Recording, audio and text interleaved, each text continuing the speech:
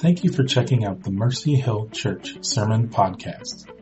If you would like to know more about Mercy Hill, you can visit us on the web at mercyhill.cc. Hey guys, how's it going this morning? Good morning. We were joking at the break that I could literally just take some of the testimonies that have been shared already, piece them together, and that could be our message today.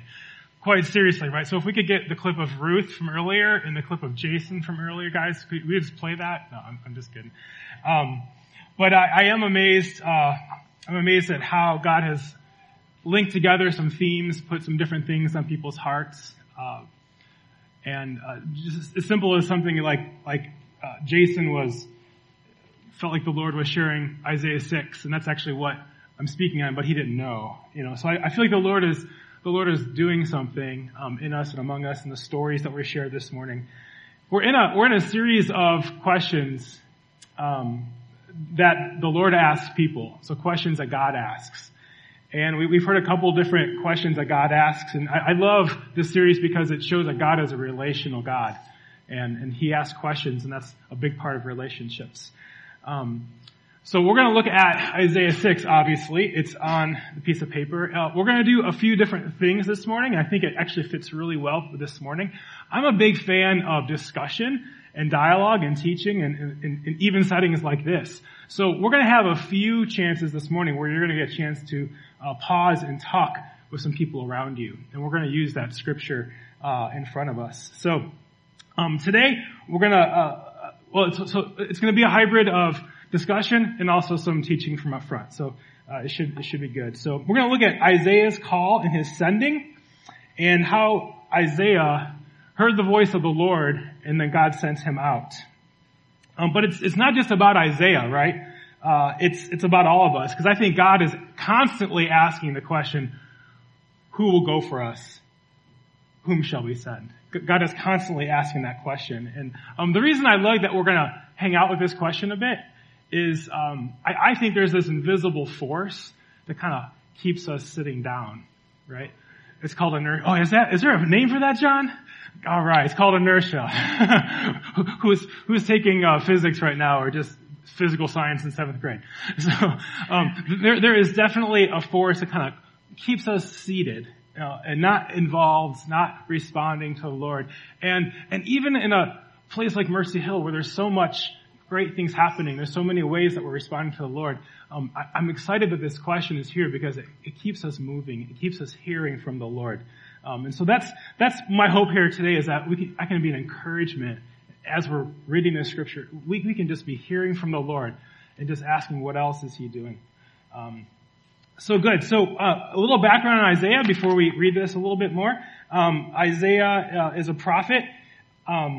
The scripture starts off with Uzziah. Uzziah is the 10th king of Israel or Judah after the kingdom split, and he was a pretty good king. He did a pretty good job.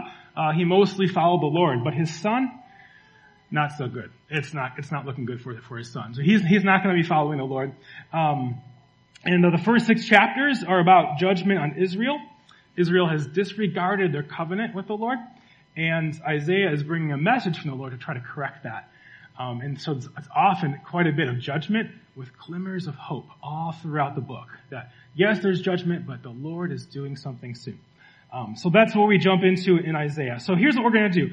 We're going to take like a few minutes. I want you to turn to 3 or 4 other people around you.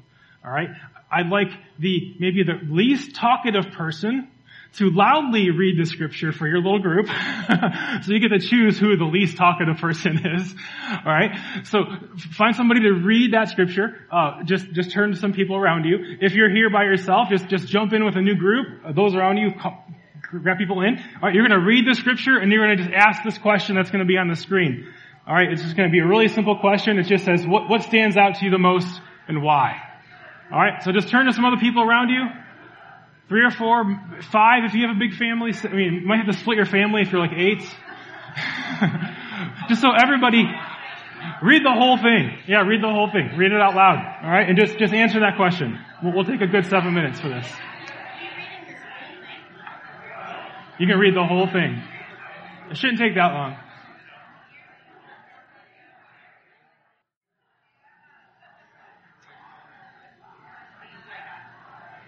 All right, I think I'm going to interrupt us there.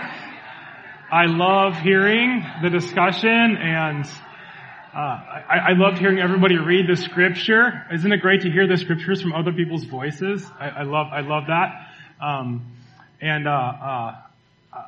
love when we get into the scriptures like this together. I think we have time, because the kids just went down, really, right? So, I'd like to hear from a few people, specifically maybe splitting this thing in half, right up until verse 6 and 7, maybe just before verse 8. What are some of the things that struck you? I actually want to hear just from a few people. What are some of the things that struck you for the first part of that up until verse 8? And so maybe if someone in your group said something that you thought was really good, you can point them out and be like, you should talk. All right. So, I just want to hear from a few people. I think this will be a good way to get into the scripture together. So, what struck you? What did you notice? What were you kind of thinking about? All right, point somebody out right now. You can I know this is a little bit different, but I think this is good. This is good. All right, Matt, go ahead. Okay. Okay, good deal.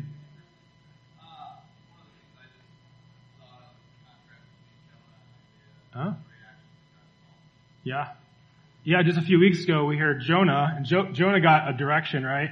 And Jonah's like, he's hearing this call, and what did he do? He went the opposite direction. Yeah, so good. That's a good connection back to our other question a few weeks ago. Good. Anything else? Anything else that struck you? Yeah.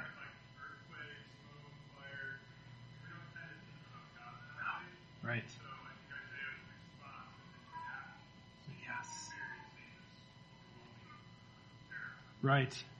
Right. And it's hard for us to see God like that, right? I mean, because in some ways we come to God as our good Father, and through Jesus, and it's like this holiness picture is like, what? You know, it's really different. And yeah, it's in response to seeing that holiness of the Lord. That's good. Good. Anything else? Good. Chip.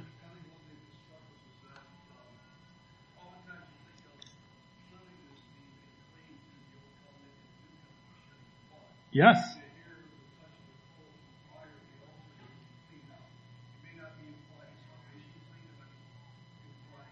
Mm-hmm.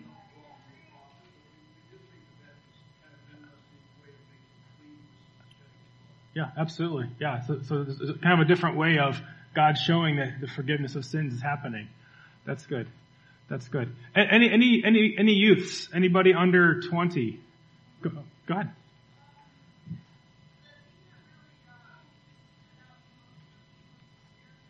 Okay, the seraphim. Yeah, they're kind of a unique being, right? Yeah, that's good. The seraphim actually, if you translate it, it means burning ones. So they're just kind of this flame with wings and eyes. Very, very, nowhere else in scripture do you see this picture. Yeah, that's something, that's good. Good. Sarah pointed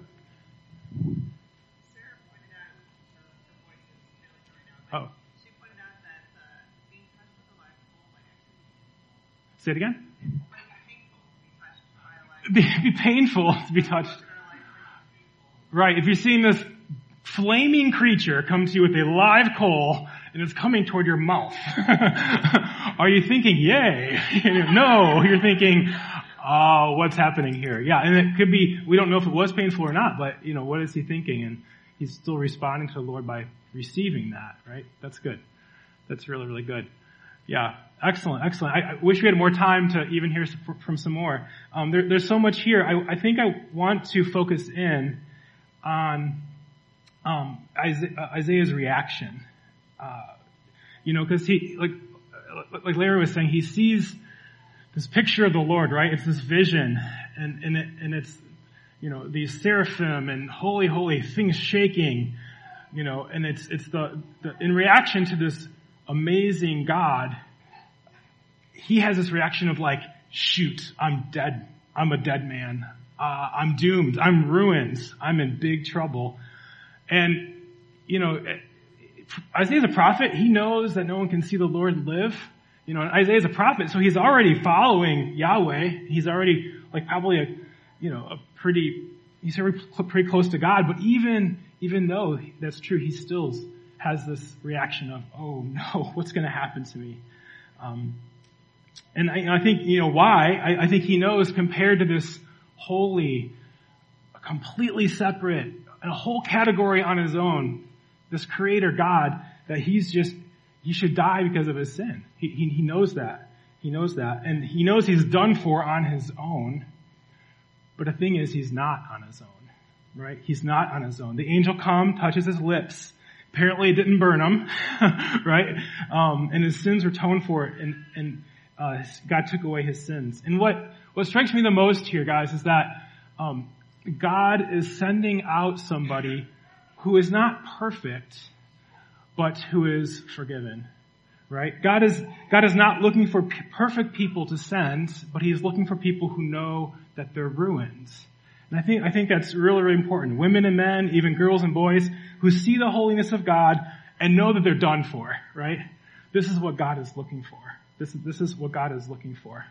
You might ask, what's the prerequisite to, be used by God and be sent, like Isaiah was? And you might be like, well, maybe somebody who, has the courage to get up front and share at Mercy Hill, or someone who always seems happy and never has a bad day, or someone who knows a lot about the Bible. But honestly, guys, just the simple fact is, what we see here is God is looking for ruined people who have seen the Lord, who hear his voice, and know that they're ruined.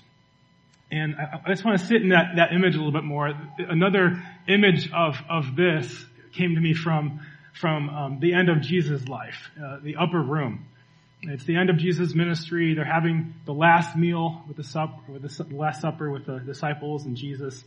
And it was common in that day when you had a meal with somebody, because you're all kind of laying around a little bit, somebody has to wash the feet.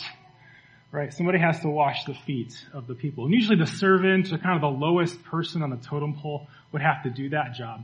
But why? Why is it the lowest? Well, their feet were really dirty. Right? Because in those days, you didn't have nice paved streets with street cleaners that come around and, that kind of thing. Their streets were just dirt roads with animals and dirt. And what gets all over your feet when that happens, right? Your feet get really messy. And your sandals are on, right? So somebody's got to clean your feet, or else when you're eating, you got their feet next to you. Okay, right? And so somebody's got that nasty job of cleaning feet. It reminded me of the last 4th of July.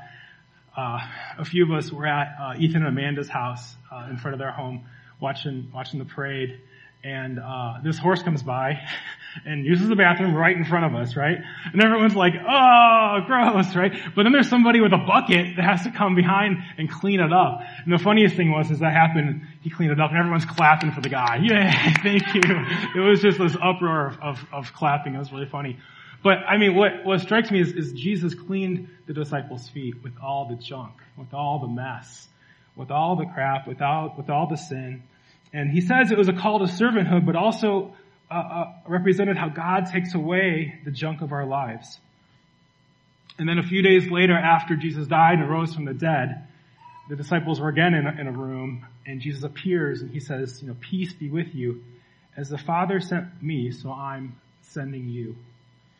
And so the disciples, understanding their sin, their ruin, the crap on their feet, were sent by God with a message still. Just like Isaiah was, and just like we are.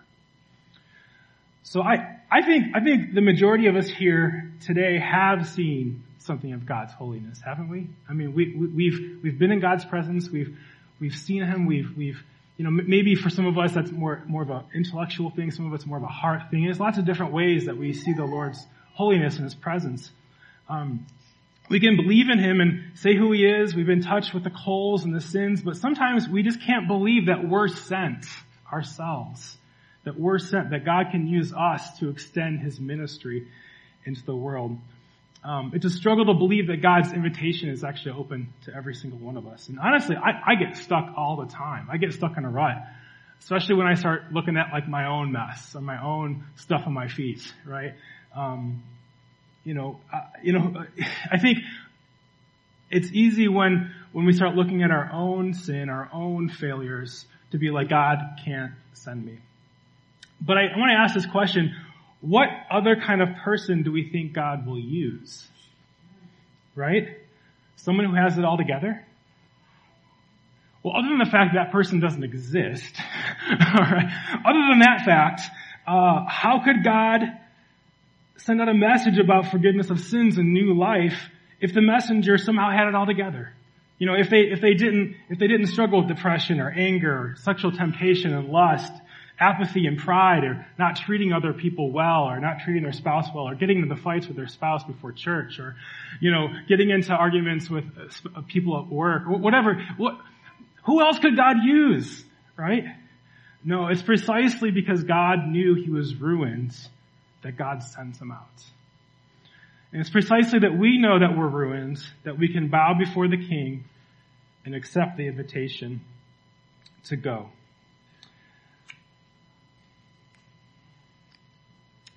Well, I want to jump to the second part of this scripture real quick, because and I'd love to hear a few more things from the last half, but I think we need to move along a little bit. The last half, we see then the voice of the Lord coming and saying, "Whom shall I send, and who will go for us?" Did you notice the funny picture that this made here, right? So it's almost like there's 1,000 people, right? And God's like, "Who's gonna go among all you people?"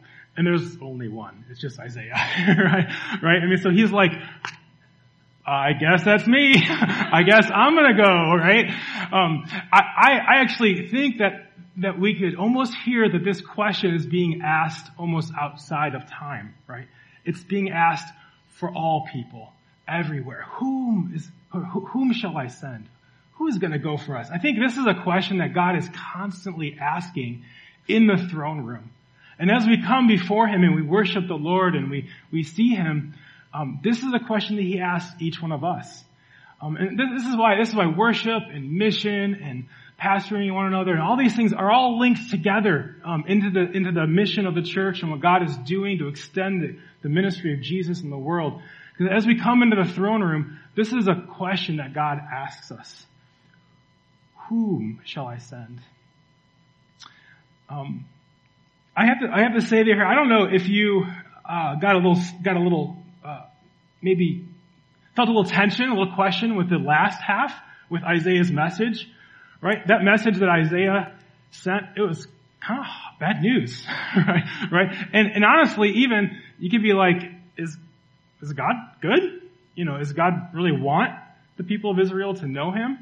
We're not going to spend a ton of time here, but it's a question that's there. And I should say that as believers, as people of faith, that it's okay to have questions. It's okay to read the scriptures and be like, I don't get that, and it seems like God is pretty mean right there, right?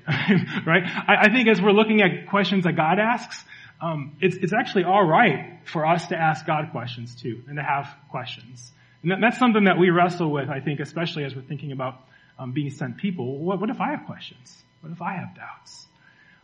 So many of the prophets and so many of the people in scriptures had hard questions for God, and he was able to handle them. And I think as we live in community with one another, we need to be able to handle each other's hard questions. And that helps us actually when we are extending the ministry of Jesus outside these walls, because people have questions like mad. So here's a hard thing. It seems like bad news, but I just want to say that I think God is actually giving them exactly what they need to draw him back to himself. I think that's how I see that. Deuteronomy already showed all of the things that would happen to Israel if they broke the covenant. It's not surprising. The prophets are usually being like, this is now going to happen. It's the next thing in the line in Deuteronomy, right? I mean, so this isn't actually any new news. I think this is what the people needed to hear in order to be kind of jarred into relationship and covenant keeping again. And so I think that message, I think whenever in the Old Testament God gives a hard message and the people respond, he always relents and doesn't do what he said he's going to do. So I think that's what God's doing here. But that's not what I want to focus on. I just want to say that this is not exactly our message. This was Isaiah's message, and aren't you glad, right? Our message, can you imagine having this message? Okay, I want you guys to know what God wants for you. He wants you to never hear and never see, right? That's kind of bad news. What is our message?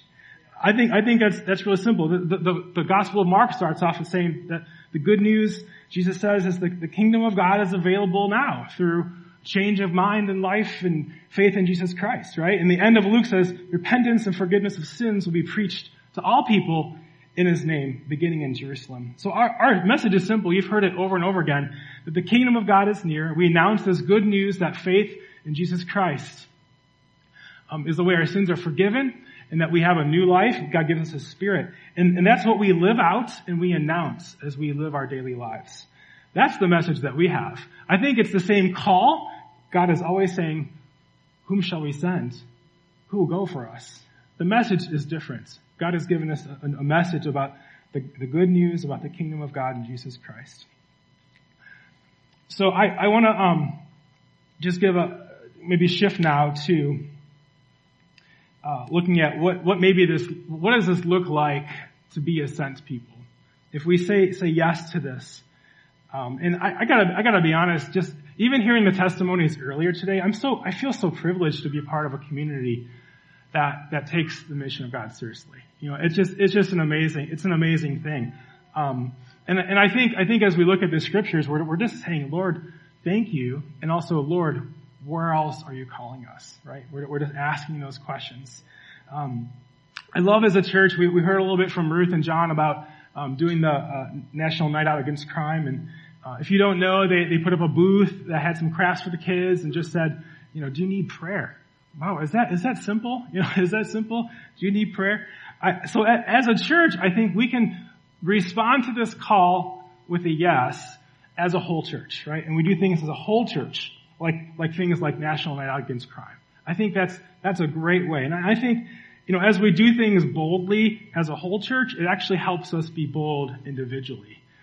So I encourage you, next time there's something like that might be something that you might want to take a step of faith in and just say, I don't really know how to do this. I'm not so sure about publicly announcing my faith in, middle of Munster, but at the same time, it does something. It's a way that we can say, here I am, send me. So I wonder, are there other ways that we can do things as a whole church to live out this good news and to speak the good news in public places? And many of us are in the Munster and Highlands, so what would that look like? So just keep your eyes open.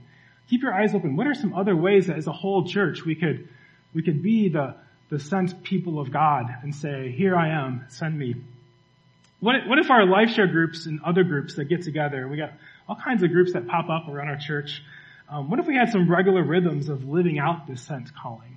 Just in real natural ways. I know when we used to live in Crown Point and we were doing some stuff with missional communities and, mission-focused house churches. And one of the things that we built in, just our rhythm, was just going once a month or so to a nursing home. And it was stinky. It was hard to know what to do because sometimes we had babies, and babies around old, sick people is hard. There's all this kind of stuff on our feet, right? They're confusing and hard. But we kind of just built that into our rhythm. And it was amazing to see what God did over time, that the administration started just reaching out to us when there were pastoral things.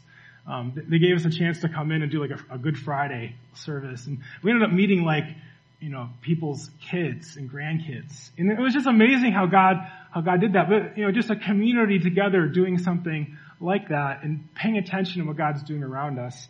What if those things could, God might call us into some of those things. And then, as individuals, there's so many various ways that we can respond to God's invitation individually.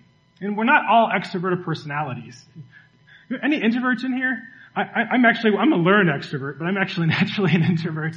We're not all just loving to meet people all the time and being woohoo, new people. And, some of us our 2 or 3 good friends and that's about it, right? Amen to that, right? That's, God uses all different personalities. I'm a big proponent of finding how God has wired you and me and each of us and living out the gospel in that way. All different ways. But I think there's different ways that we can live out this sentness of God, being sent people. And I think we can think through different things. We can think through where are our spheres of life and what kind of season of life are we in. So spheres of life. Where do we have connections with people that don't follow Jesus yet, right? I think about where you live, your neighborhood. That's one sphere of life. Maybe you get to know, we're not quite ready for that yet, but almost. where you have like connections in your neighborhood, people know you. I find most neighborhoods are fairly disconnected, except if you're on the Hamsters block, then it's like this party all the time. Which one day I'd love to hear more about that story and over the time. I think that'd be fun for us all to hear. But most neighborhoods are fairly disconnected, and I think in the suburbs we have what we call relational poverty. People are disconnected and busy. And what the gospel looks like to bring good news to our neyborhoods can often just be connecting people together. And so, what about where we live? Do we take intentional time to see our neighbors and just say hi? And again, that's probably more an extroverted thing, but sometimes it's okay, for, just as God nudges you to cross the street and just talk with a neighbor or hang out a little bit. So I think that's one sphere of time, or one sphere of our life. What about where we work, our coworkers? A lot of us spend a lot of time with our coworkers. Some of us work at home and don't see our coworkers too much. So maybe that's not a sphere that God would send you into as much. Different seasons of your life, things change, but that might be a place where you have regular connections with people. What about where you play? Where do you hang out? Your gym, where your kids play on the soccer fields and the baseball fields. That's another sphere of life that God might send us into. And then, of course, just our extended families. Like, wow, is there opportunities for God to send us and use us among our extended families? And that's usually the hardest place, to be a light, I think. But we have the opportunity to be sent. In different seasons with our extended family, we'll have more influence than others. But what I love most is that God will use our season of life and use us in different spheres of life, depending on what's happening in our lives at the time. And so I want to take a minute. What do we do? How can we respond to the yes and say, "Here I am, send me"? What sphere of life might God call us into? And so I just let's go back. Oh man, time is ticking. What time do we let the kids out? 10? Anyway. I'm gonna have us ask this question, over, you can take it home for lunch. But once you ask this question, what area of life do you have the most connections with people who don't follow Jesus? Where you live, work, or play with family. And maybe over lunch, maybe just say, what's most challenging about seeing yourself as a sent person in those relationships? And so I believe that God uses ruined people who know that they're ruined, and He sends them out with this message of new life and forgiveness of sins through Jesus Christ. But I think we need to be paying attention and saying, Lord, what sphere of life are you activating right now? What place are you calling me into? And I think my hope is that every one of us just has a sense of like, hey, I think the Lord is bubbling this up right now, or He's bubbling this up right now. And honestly, the main piece there is prayer. And so I want to end with this. The question is still for us: who will go? And have we responded with a "Here am I, send me"? Isaiah has a vision, and visions often happen through prayer and worship. That often is what's happening. It doesn't always happen that way, but that's what happens. And in that, he gets a glimpse of the throne room of God. And I think it's when we are paying attention to what the Lord is doing and saying, Lord, what do you have for me? That's where mission starts. That's where it starts. And so included with this question is just, would you consider over the next month taking a serious time to pray for the people in that sphere? And just ask the Lord, I'm here. Send me. I'm available. Do you have anything? And if the Lord doesn't give you anything, that's totally fine. But keep praying and keep seeking the Lord and just being open to what He wants to do. So I want to send us off with that just for time's sake. Let's respond like Isaiah. The Lord is constantly asking, who will go for us? Whom shall I send? We have the great privilege of being a part of that sending. And I encourage us to take that, pray, and seek the Lord. So let's pray. God, we know that you are holy and good. Your glory fills the earth right now. And we want people to see that. We want others to know your holiness, your goodness, and your love. And so speak to us. We pray that you would activate new things in us. We pray that you would continue to do the good works that you're already doing through our mission in this church. But we're here for you, Lord, and we're your servants. We say, here I am, and send us. In Jesus' name, amen.